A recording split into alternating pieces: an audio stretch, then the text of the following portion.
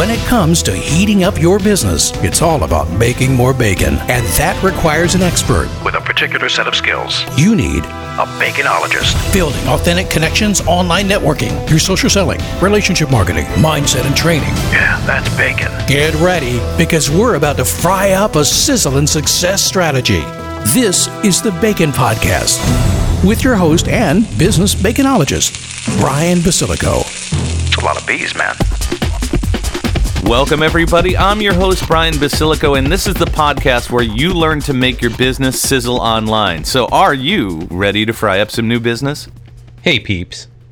In my last podcast, What's Your Marketing Mousetrap Part 1, I hinted that I was going to outline a system that helps you capture data from visitors in a way that traditional methods are either missing or lacking. I decided that before I devolved the system, I should add a little context as to why it's so important and needed. So this is now going to be a 3-part series, so listen next week too. As I mentioned, your website is kind of like a mousetrap. It has food for thought and attracts creatures who sneak in and out. You may be able to see them scurry, but it's hard to trap them, meaning capture data. The goal is not just to capture information and badger people, but to follow their journey to understand their needs and wants, and more about how they're using your website to investigate answers to their questions. So let me start out with a little history lesson. The World Wide Web, which is what WWW stands for, was originally developed by CERN, European Organization for Nuclear Research. From 1981 to 1991, CERN made the web protocol and code available royalty-free in 1993, enabling its widespread use. Prior to that, the World Wide Web was entirely indexed by hand. The first popular search engine on the web was Yahoo in 1994.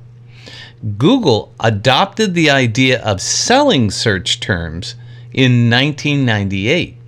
That sparked the idea every business needed a website if they wanted to be relevant and found on the internet. Then, shortly after that, social media made the internet more communal.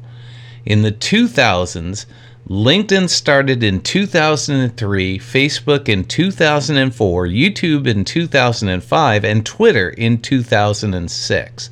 And those remain the top 4, with others trying to jump into the mix, with mixed results. In 2007, the iPhone changed the game with apps. But the underlying driving force is still IP, Internet Protocol, based on HTML-driven internet feeds. Email was a separate thing started in the 1960s, with CompuServe being the first commercial service in 1978. SMTP, Simple Mail Transfer Protocol, was released in 1983, and it started to decentralize email use. AOL was the first real consumer platform in 1991. HTML email began to grow and expand from 2007 to 2011 and has since peaked with the release of free Gmail. It's what allowed hyperlinks in emails to redirect back to web pages and such. So let me talk about the squirrel trap. The squirrel is a term that I use for distraction and short attention span theater. If you searched the internet for successful online selling, you'd find plenty of gurus pitching their take on it. Search engine optimization increases web traffic. Build your email list for success. TikTok marketing, Facebook advertising, Google business basics, YouTube dominance, and now ChatGPT. You know, I could keep going, but I think you get the point. Or do you? All businesses have one main goal: to make a sale.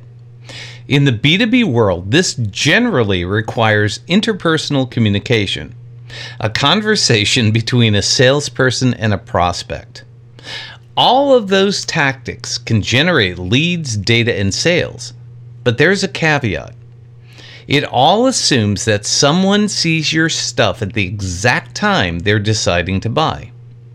I believe the best method to really achieve that is through relationship building. The appearance of a relationship is what social media is all about. Yes, you can have friends and groups and connections, but it's more of a mirage than a miracle. Social media companies are selling connections in the form of ads. You can have up to 5,000 friends on Facebook or 30,000 connections on LinkedIn, but the platforms throttle and choose for you who sees your content and how often. We think that the world of 2 billion Facebook users can see our posts, but in reality, it's only 1 to 2% of our connections. Could you imagine if you saw posts from all 5,000 or even 500 of your friends when you log in? Your brain would explode, and you probably wouldn't use the platform as often. Add to that messenger apps, which blend social media with personal, and it becomes overwhelming. It's the same for Google. When we search, it ranks relevance for us and serves up what it wants. The biggest players win. If your website had the exact same text as a bigger player, it would choose them because they're more popular. You can buy ads to improve your chances, but it's a bidding process that makes you compete with deep-pocketed competitors. Email is the only internet option aside from your website that you actually can control and own. You gather names, in person or online, and choose what to send and how often to send it, and what you want them to do. Your call to action.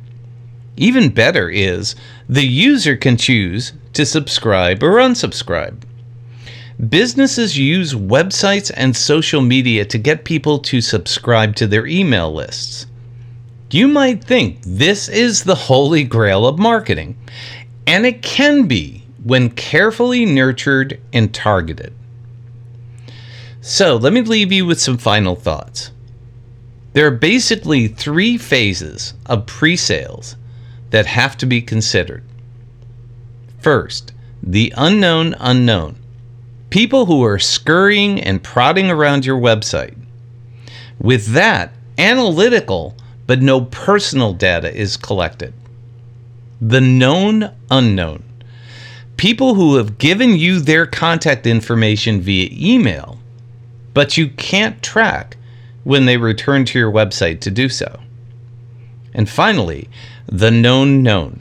These are subscribers where you can watch what they do and when they do it. The third is generally available when you get someone to create an account and repeatedly sign in. But privacy laws and common decency prevent us from demanding this. The next best thing you can do is get people to sign up for your email and keep them coming back until they're ready to buy. So how can you encourage people to sign up? A join our newsletter pop-up on your website rarely works.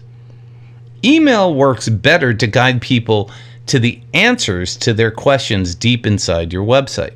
Then you can prompt them to trade their information for a deeper dive into what's on their minds at the moment the iron is hot.